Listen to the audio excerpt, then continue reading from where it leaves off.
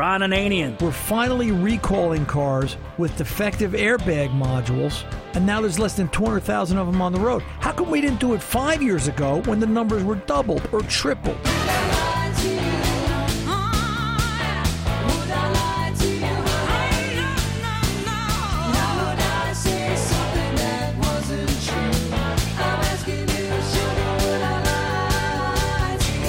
The Car Doctor. How could it be 12 to 14 years and they finally figured out there's a problem? I don't understand that. And then somebody's going to have the audacity to tell me I pick on engineers? You guys are this bad that it took you 14 years to figure it out? Welcome to the radio home of Ron Ananian, the Car Doctor. Since 1991, this is where car owners the world over turn to for their definitive opinion on automotive repair.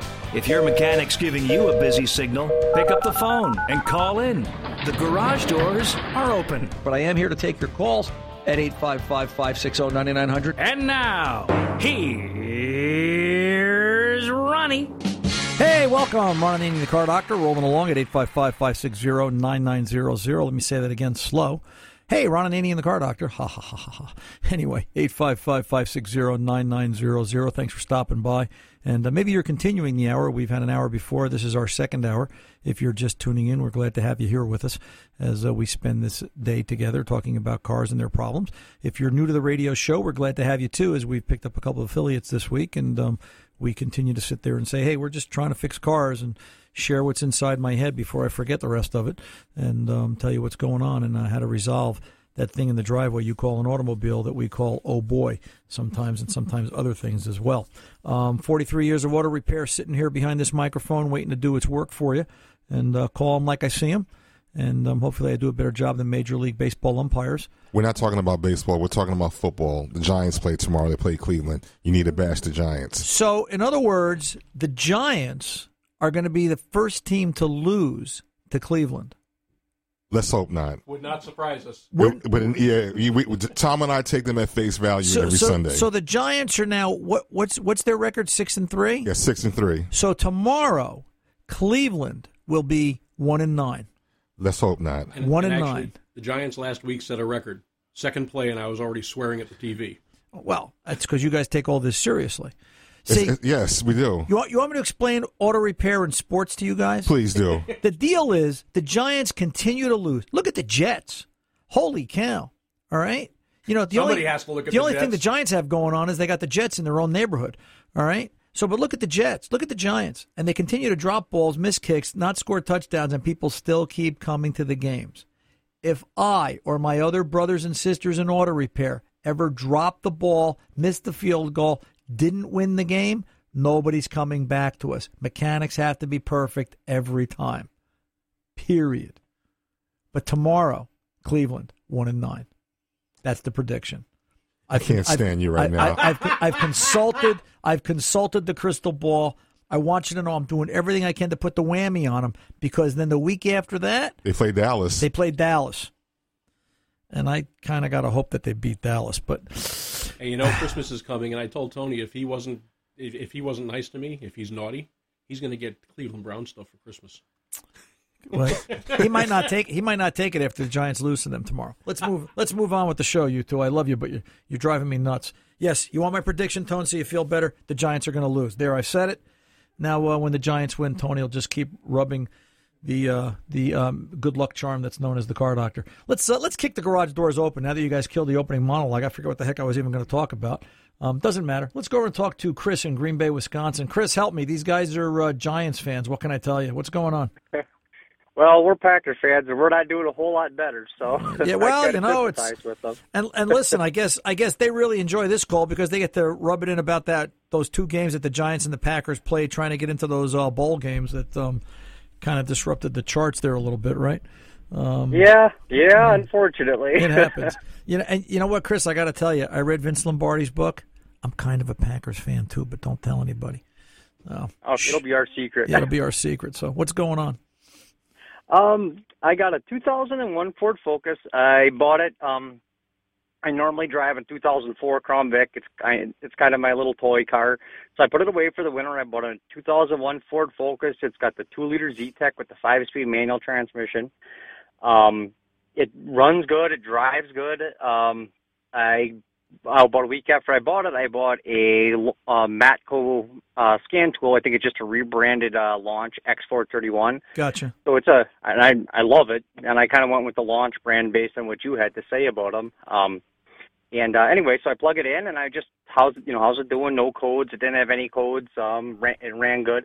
One thing I noticed is cylinder head temp. And now I know this one just has a cylinder head temp sensor. It doesn't have a coolant temp sensor per se, but they use cylinder head temp to infer coolant temp on these things. So coolant temp on the highway, or cylinder head temp, on the highway is 222 degrees. The low-speed fans per the scan tool aren't coming on until 225, 30-some degrees or something like that. Well, they'll come on. That's low-speed fan on that car comes on somewhere between 225 and 232, and that is normal. Yep, I think that's what. Yeah. Right, I think that, and I thought that sounded high. I mean, now my Crown Vic, and I understand, when you're going 70 miles down the highway, it's twice as big engine. It's turning 1,000 RPM less. It's probably not working nearly as hard.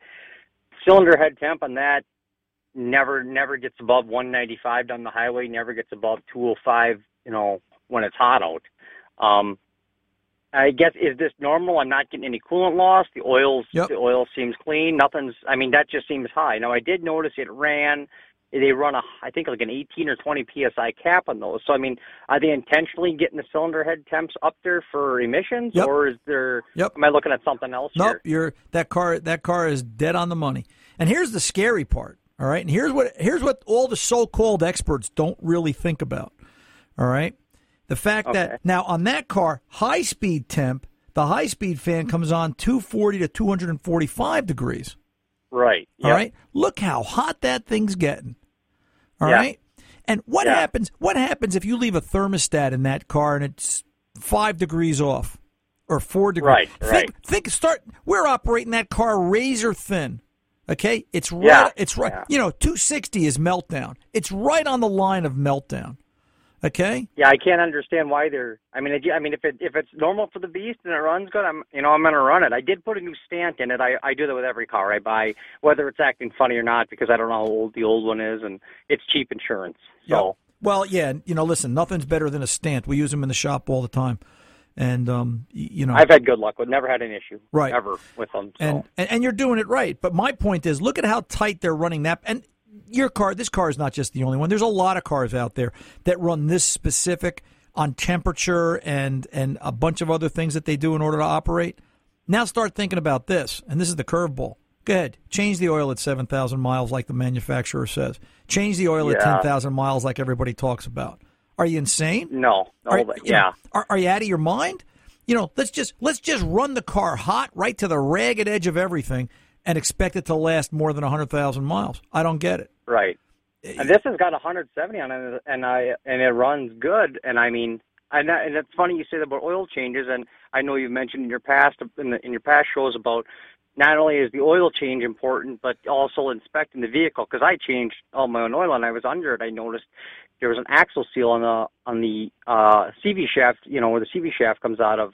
Seeping, and it was, and this thing only holds 2 quarts of fluid in the transmission. Right. It doesn't take long for you to spray that out. So, if you're not looking under there every, 3,000, 4,000 miles, that's a lot. It's easy to miss that stuff, and next thing you know, you're burning up a transmission. Right. Well, and then you're going to buy a new car. Just as an example. So, is the is the downplay of the 3,000-4,000 mile oil change interval? Is that really the work of the marketing department to get people to have to buy new cars when the trans blows up on the 10-year-old car, a 15-year-old car that they don't want to fix it anymore? And your guess is as good as mine. Yeah. I still think about cash for clunkers and how many good cars cash for clunkers took off the street. And scary. That's a nightmare on right. That's a nightmare in itself. Right. So I guess my other question would be typically. What's the difference between cylinder head temp and coolant temp? I know obviously, temperature-wise. Is it 5 degrees cooler, 10 degrees cooler, or is it pretty close? It's roughly a 5 to 10 degree difference. It depends on where that sensor is on the average. But on that car, it's within 5 degrees. I wouldn't worry about it. What I would do, too, is I would just verify, if you wanted to use maybe a heat gun and read the upper radiator hose and then look at the coolant temp sensor, you'll typically see if 220 degrees should be about 3.4, 3.5 volts on that car coming out of the CTS. Okay. I'm sorry, the CHT. So if you see that, then at least you've got a point to work from. But Right. Listen, it's just amazing how hot they make them run and what they're making them do, and how right on the ragged edge they're keeping these cars, and yet people refuse to service and maintain them, and then when they blow up, they just go buy new cars. Makes no sense. Makes no sense. It is really amazing. I know my wife's got a 2011 Escape, and I know it says 6,000 miles every 6 months. But we're doing it 3,500, 4,000 at the most oil changes, and it's a big investment. I'm going to keep it on the road as long as possible. And what does that oil come out at 3,500 miles, Chris? How does that oil look when it's coming out? Is it dark? I'm just curious. No, not too bad. It's still got a bit of a, if you're looking at it through the sunlight, it's got a bit of a golden tint to it, Right. still. But I mean, if you're, if we went 5,000 or 6,000 miles, I don't think that'd be the case. Right. Right. And we service, and I'm a truck mechanic, and we service trucks, and even though a lot of them are extending their oil change intervals to twice as long, maybe 20 or 30,000 miles, they're still getting them inspected 10 to 15,000 miles. Now, why is that? Is that because just for the exact reason you mentioned? Because if you got a coolant leak, a fluid loss, you got a wheel seal, it might even have nothing to do with the engine itself. You got something starting to come apart, you got brake shoes cracking, you're going to see that on your inspection. Right. And it's not going to get you put out of service, or worse yet, cause you to be sitting on the side of the road or cause an accident. Right. And and it keeps the truck running longer. Exactly. Yeah. Exactly. So. Have you? Well, awesome. Hey, listen, Chris. Let me ask you: have you updated your launch tool yet? Well, it was updated about. It was the latest update around 3 weeks ago when I got it. Now, does that update by wireless? Is there wireless on that tool? Yep. Or yeah. Yep. So you'll just tap the update button and you'll see what updates come to you, and bang, off you go. Yeah, and I mean it's amazing I kind of it's pricey, but at the same time I do all my own work, and I work on all friends and family's car. We're not all driving we're all not driving 1993 Olds and Mules and Buicks and Tauruses anymore. Everything's got a module. Everything talks to everything, and if something's not working, we need to know. I need to be able to look into it and see what the computers are telling me. Right. So I think it was well worth the investment. I've used the heck out of it in the first 2 weeks I've had it. Now, which one is that? Is that the X431? I believe so. Yeah, I'd have to look at the box. The It's new- a Matco Max Go, I think they call it. It's the new But tablet. I think it's just right. It's a tablet. Yep, Yeah, it's an it's the new Android-based tablet. I love it. Are you It's easy to are use. you printing from it yet? Not yet. No. Okay. No, haven't printed anything from it yet. Send me an email, ron@cardoctorshow.com. I'll send you the app to print from. There's a really great app, and I want to get it to you. I got to go. The clock's going to take me. Chris, pleasure talking to you. I'm Ron Ananian, the Car Doctor. Back right after this.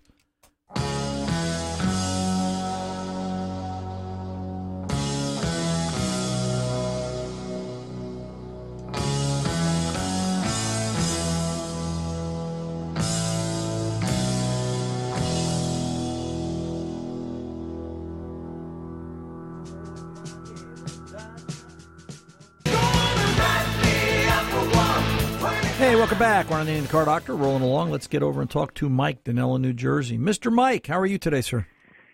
Ron, good afternoon, man. Good talking to you again. You too. What's going on? I'm thinking about this time of year, and my father always wanted me to help him work on the cars.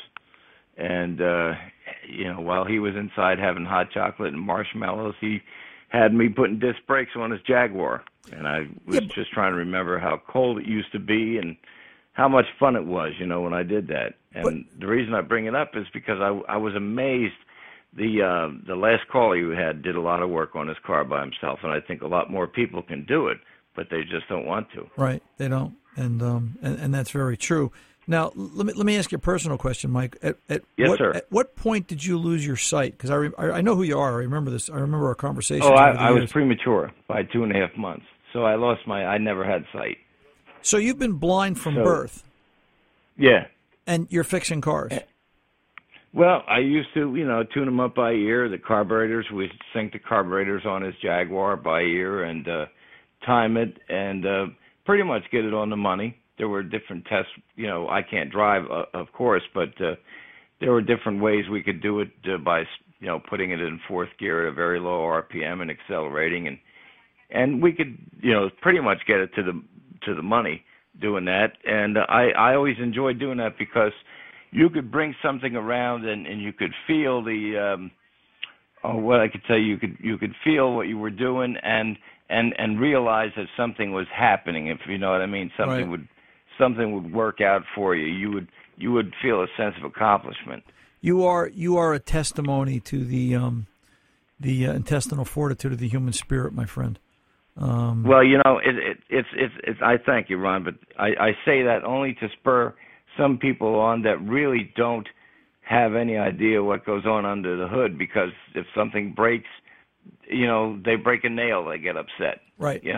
But there are ways to accomplish a whole lot, and by riding in a car that's operating properly, you can hear different things and you can feel the different problems. Matter of fact, I stand when I wait, for buses and trains and stuff when I travel, and I listen to these cars go by, and I hear valve tap, I hear the car not running right, and you can smell a car that's not running, that's running too rich. You can hear tires that are out around, and people don't even pay attention. Right. Because they're oblivious. I'd say 4 out of 5 cars that pass me do that. They're oblivious. They're more concerned about their $7 cup of Starbucks coffee being just the right temperature and the right amount of foam on top of the lid. Oh, please. So, yeah. Hey, that's listen. the least you got to worry about in life. Mike, listen, I want to take a minute and just wish you and yours a very merry holiday season, and thanks for being such a long-term dedicated car doctor. I appreciate your program more than ever, Ron. Thank you. Man, you take good care. Good guy. Yeah, it's Mike's been a listener. Oh, my gosh. I got to think the better part of 15, maybe 18 years. He's been here forever. So let's go over and talk to Basil down in Valley Grove, 98 Mazda MPV, and some questions. Basil, welcome to the Car Doctor. How can I help? Yes, sir. Yes, sir. We haven't been able to get you in our area for quite some time. Okay. But I still had my notes when I talked to you the last time on the air, and so I knew the phone number. Okay, cool. Well, listen, you give Tom the contact info, and he'll go talk to the radio station and see what their problem is. But what affiliate, what station did you used to listen to us on? WVLY. WVLY. Downsville, West Virginia. Downsville, West Virginia. Okay, WVLY. All right, we'll have the affiliate guys go and talk to them and see what's up. Thank you. Anyway, what's going on? I have a 1998 Mazda MPV, four-wheel drive. Right. And a friend of ours had it garaged for years, and I've had it garaged since we've had it.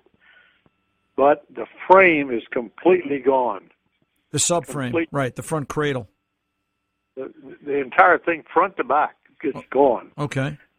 I want to know, is it practical? The car has 61,000 miles on it. And I want to know if it's practical and economically feasible to replace the frame. Probably not, simply because it's 20 years old. And the question will be, even if the parts you need to replace this are available, what's next? Just because of age, where do you stop? If this was $1,000 repair and you got 6 months out of it and then the transmission let go, would you fix it? Probably not. All right, so then cut your losses. Don't even get involved. It's just, I know it's enough to make you insane. It's like throwing out that good couch from the living room, but it just gets to a point where sooner or later it's just too darn old. Basil, I appreciate the call. I'll do what I can for you down there in West Virginia way. You have a good rest of the day. I'm Ron Ananian, the Car Doctor. We're back right after this. Who's gonna drive you home tonight? Hey, welcome back. Ron Ananian, the Car Doctor, rolling along. Let's get on over and talk to Corey in Minnesota. Some questions about a 2000 Honda. Yeah, Corey, you're on with the Car Doctor. How can I help? Hey, good afternoon, sir. Yes, sir. What's going on? So, well, I had a issue with my brake lights. The wife and I had gone out at night, whatever, come home, and I thought I hadn't seen any reflection of the brake lights. All three of the brake lights were out. Bulbs were good and everything. Did a power check back there. No power. I ended up chasing it, thinking it was the brake switch. Changed out the brake switch, which was kind of a bit of a bugger to get to. but changed it out, and that still didn't correct the problem on there. I ended up in wringing out wires, figuring that there was an open wire somewhere on the hot. There's a white and a green and white that come off of it. When it closes, the green and white's applied back to the brake lights. I ended up jumpering that out as far as putting a new wire in there, but then kept the existing old wire up to the parking or the shift solenoid so that I could still shift the vehicle. Right. And driving to work the other night, the cruise light would come on, but now I can't get the cruise to work, and it was working prior. Fuses are good and everything. Okay, did you change the brake light switch, Corey, or what did you change? I did, yep. Okay. Brand new brake light switch on there. Brand new from where? AutoZone. Okay. I put it on the bench, checked it, all looked good. And do we need to review what new means? If you're a regular listener, you know what I'm going to tell you new means. Anyway, yes. The brake light switch has main input to the cruise. Yeah. All right. So, first thing I would do is check the brake light switch and then check the cruise control fuse. There is a separate fuse for cruise. And it is good. I already checked that one. Okay. And you went back through the switch again, and the switch is tested as good. It appears to be, yes. I would have to pull it back out again just to reaffirm it on the bench. Do you still have the old switch? Unfortunately, in taking it out, a little frustrated, got a little forceful, and it kind of bent it up. I can't even say it's a reliable switch to test on there. Okay.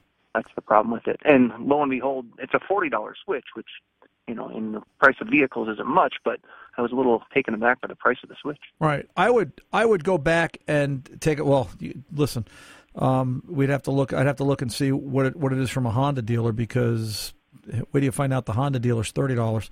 And then you'll wonder what's really going on. Right. I would obviously. Here's how I do it. There's a light green wire at the brake switch. There's a white. The power hot coming in is a white switch or a white wire, and then back to the brake lights is a green with a white on it. Right, and that's so. What I want to do is I want to check for power. Power should come in on the brake switch on the light green wire with the key on and the cruise switch on. I think it's vice versa. Actually, looking at a schematic, its power is on the white wire. Okay. If you have no power though, check where does the fuse come in? The fuse comes in on the white wire or the white with the green? On the white wire, and then leaves off the white and green. Okay. I almost wonder if that schematic's backwards. I've always seen it the other way. But regardless. Okay. All right. Yes. We should have power coming in. Then go ahead.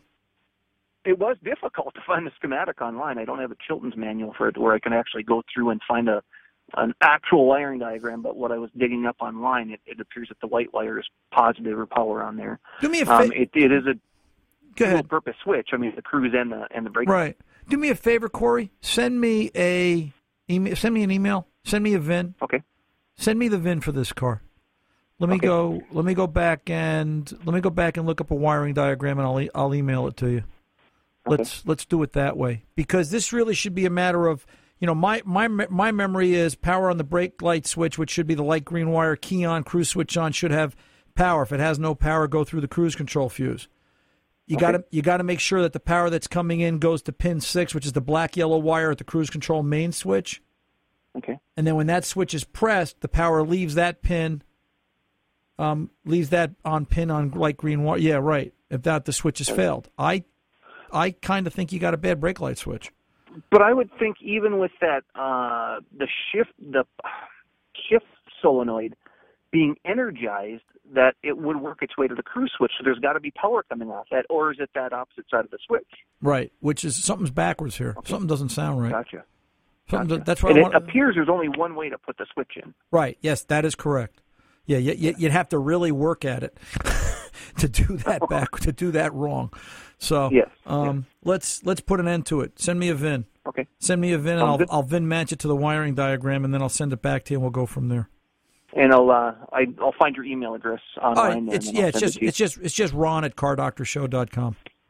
Okay. That's Very good, easy. sir. All right, sir, and then we'll go from there. Thanks. Good luck to you, Corey. Thank you. Thanks. Let's go up to Andy in Cape Cod, and some questions here on the Honda Ridgeline. Yeah, Andy, how are you? Welcome to the Car Doctor. Hi, Ron. Thank you very much. Ron, I do have a question. I have two vehicles now. I have a 96 Buick Park Avenue, which is absolutely fantastic vehicle. Hope I keep it forever. I also have a Dodge Ram pickup. I am trying to downsize to one vehicle, but I will keep the car. I'm looking at either a Honda Ridgeline, a Ford Sport Track, or a Subaru Baja. None of those are currently made, with the exception of the Ridgeline, but I have heard that Ridgelines have a systemic rear axle bearing problem that has never been fixed, even if you replace the rear axle bearings. I'd like to know if that's true, and what you would suggest of those three, the Sport Track, the Ridgeline, or the Subaru Baja. The Ford. I'm trying to get it to work both as a light-duty pickup truck and an all-purpose vehicle. The Ford. Car. The Ford. The Ford. Yeah, simply because out of those three choices, who was it? Subaru. What'd you say? Subaru, Ford, and who was the third one? The Honda Ridgeline. Right. Out of those three manufacturers, Ford shares information with the aftermarket mechanics the easiest. Let's face it, I'm biased. Ford makes it easier for me to do my job so I can do my job to make you happy.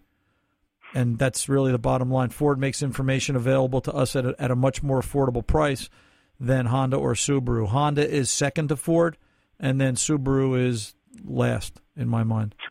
All right. Well, these type of crossover vehicles like the Honda Ridgeline or the Ford Sport Track, they seem to be a niche vehicle that people don't make anymore. Right. Mostly car, but part truck. Do you know of any systemic rear axle bearing problem with the Ridgeline? I'm not aware of any systemic problem like that. I have heard some other issues. I'm not impressed by the Ridgeline, Andy, to be honest with you. You know, we see them in the shop. Yeah, there's a few, not a ton.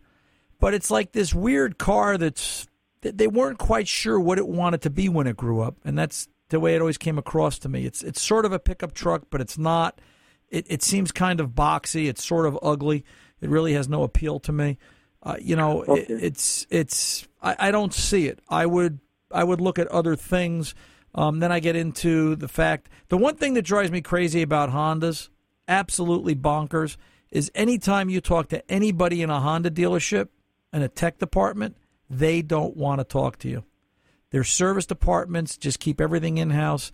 They don't think anybody else in the world can fix cars. And you know what, dude? I'm sorry. I've made a living fixing cars, and I think I'm pretty good at it. And I think I'm worth listening to if I've got a question or a comment about something. And I think there's a lot of other guys out there like me that if they have a question or a comment, they deserve to be heard. And well, actually, go ahead. I was going to say, Honda just takes this position that we're Honda, we never make mistakes. And that's wrong. You know, everybody makes mistakes. You know, it's anyway. You had a comment. Well, the thing I'm glad what you said about the Ford. My preference was the Ford Sport Track, which is made on an Explorer chassis. They haven't made that since 2010, but that type of vehicle, half car, half truck, no one really makes anymore, and they're all commanding top dollar used. The prices of the used Sport Tracks are off the chart. But that was my first preference. I'll keep looking for one if that's what you recommend. Yeah, I would pick the Ford. Let me ask you a question real quick, Andy. How do you listen to the show up there in Cape Cod? I listen to it typically when I'm traveling back every Sunday from my camp in northern Maine. And I believe it's 103.9 and 101.3. The Voice of Maine, yeah. The Voice of Maine. That's where I listen to it, the Voice of Maine. Just curious. And I habitually travel on a Sunday, and I listen to it on the Voice of Maine every week I can. Well, I'm glad to have you there, Andy. Thank you very much. Well, Ron, thanks for your help. Have a good day. You too. Take good care. I'm Ron Ananian, the Car Doctor, 855-560-9900. The Car Doctor's 24/7 number. I'll be back right after this.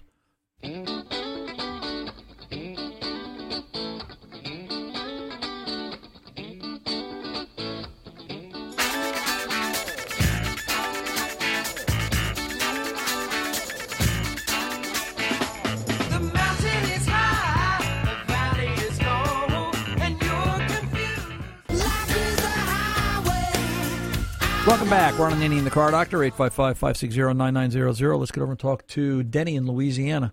Boy, I tell you what, the show's all over the country today. Holy cow. I guess that's what they mean by syndicated. Let's go talk to Denny in Louisiana. Hey, Denny, welcome to Ron. I'm sorry, man. I'm just, sometimes I get overwhelmed by what this is. It's just amazing to me. So how can I help you, sir? Well, first, a big fan, great show. Always learn something when I listen. Thank you. The problem I have is I have a 2003 Cadillac DeVille with North Star engine. It's a wonderful car, belonged to my father, and I purchased it from him. And it runs great, no problems with it at all, except it kills every once in a while. Okay. And there's no vibration, no nothing. It just goes dead and it starts right back up. And it's normally when you're slowing down maybe to make a turn. You might drive it for 2 or 3 weeks and nothing happens, and it might do it 2 or 3 days in a row once. Any fault codes? It never happened on the road. Any fault codes? Speed or anything. Denny, Pardon? Any fault codes come up? Yeah. I had serviced engine. I don't remember what the exact code was, but it was crankshaft position sensors. 335? I just don't recall. Okay. 335, 336, 385, 386, or 1599 may be set, which are not completely uncommon. They are indications of faults in the crank sensor area of the vehicle. Now, what's sort of unique is this particular vehicle has 2 crank sensors. It has a high and a low. It has an A and a B. Right. All right. We'll make the assumption. The first part of there's a bulletin out about this, Bulletin 0206. I'll go slow. I'll remember this slowly. 02-06-04-019. It's been out there a good 10, 12 years. One of the first things it talks about is making sure that the crank sensors are in their correct position because the A and the B can be switched. Mm-hmm. So, you want to make sure of that. I mean, I doubt it. I'm sure, the problem appeared and it wasn't there one day and then it was the next. Nobody swapped the sensors. But what they talk about is some very specific things about doing a drag test on the crank sensor terminals, making sure that they have good connectivity from harness to sensor. And then they talk about changing the sensors based on date code. Right. This is a very common problem. Now, and let me put this caveat out there. Here's a case where absolutely positively I would only use a new sensor, a GM or a Delco piece with GM part numbers on it. And here's why. Car's 14 years old. Right. The blueprint of the part that went to the aftermarket, did they ever catch up and redo this bulletin? I don't know. It depends on the brand of part, to be quite honest. And, there's good and bad and all, but I'm just trying to be cautious and avoid having to change these sensors twice because they are in an ugly location. All right. They're in a great spot if you can bend your wrist sideways. Okay. If it's sort of like if your knees worked backwards and your wrist worked backwards, then you could change these sensors with no problem. But other than that, you're taking half the car apart. It's ridiculous. Right. So that being said, one of the things you could do if you wanted to diagnose it is if your mechanic has a lab scope, I would have no problem going to the PCM and what we call it wave out the crank sensors. Get at least a 2, if not a 3-channel scope. Use another signal to verify. Just watch the crank sensor signals. Are they correct? Do they ever blank out? Do they ever fail? Would be a great way to diagnose it because crank sensors will cause that exact condition. It's all over the internet. Everybody's talking about it. And definitely. And the thing that amazes me is they talk about it, and if I read some of the fine print, they don't go through the rest of the bulletin because the rest of the bulletin talks about there's also concerns with grounds off the PCM. All right. There's also some concerns about the PCM internally as well. All right. And then they also talk about problems with the fuel pressure regulator and leaky injectors. I mean, there's a bunch of things. This bulletin is definitely worth reading and taking a look at. So tell your mechanic, like I said, it's 02-06-04-019. It's in Section 6 in the GM bulletins back then. That's how they did it under engine systems, and it's dated April 2003 or 2002, something like that. It's quite old. Right. I even went to the local Cadillac dealer to ask them that specific question, and they told me no, they didn't have anything at all. Yeah, well, that's okay. They don't. The guys in the dealership are too young. They don't remember anything that old. So you got to be a fossil like me in order to fix this stuff. All right, sir. I got you. Do that if you got a problem. Thank you very much. You're very welcome. Thank you very much. You're very welcome. You know where to find me if you need me. Ron at CarDoctorShow.com. I'm Ron Ananian, the Car Doctor, and I will be back right after this.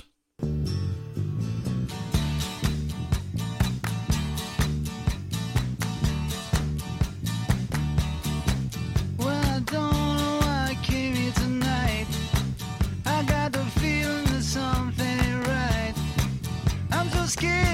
as I fall off my chair.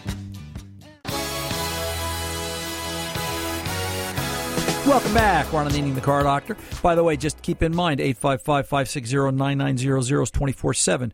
You can call, leave a message, and we will call you back and get you in queue for the next live show. We are live on the network Saturdays, 2 to 4 p.m. And I see Tom walking up to the microphone. He must have a question. Yes, Ron Ananian, the Car Doctor, at your service, sir. How can I help you? Well, not really a question, but we were talking during the break. We got all these calls coming from all over the country. How is that? I don't know, but I don't think you quite realize how big this show is. Well, I don't think I do, Tom. Let me tell you the story. You know, a couple of weeks ago, I was up at a client station up in Elmira, New York, and I came down the hill and came out of the hotel the next morning to find a nail through the sidewall of my tire. Yeah, right. You texted it to me. Yeah, you never told me. What ended up happening with that? Well, I ended up going over to the tire place, and, this car, people wondered, do you put mileage on the car? Yeah, it was 15 months old. It has 68,000 miles on it, so these are the original tires that came on the Ford Escape. So I figured, just do all four. So the guy comes out and he looks at me. He says, these back tires are wearing awful funny. They're wearing on the inside. I said, really? I says, I just had the car to Ron Ananian's the other day, and he didn't say a thing about tire wear. And he looked at me and went, Ron Ananian, like the Car Doctor? I said, yeah. He says, I don't think you need an alignment. And he walked away. I think I want red jelly beans in my studio next week. Can I get those?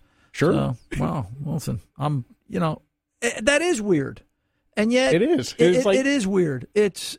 Listen, I still remember the story way back. We were on vacation one year down in South Jersey, and I'm sitting on the beach wearing an RA Automotive Home with a Car Doctor T-shirt, and some guy came up and started talking to me and like, do you know the Car Doctor? And I was like, well, maybe. And that was a whole nother conversation. But yeah, wow. So listen, I am very glad and very happy to be here to get to talk to each and every one of you every week, and I mean that from the bottom of my heart. I'm Ron Ananian, the Car Doctor. Until the next time, good mechanics aren't expensive. They're priceless. See ya.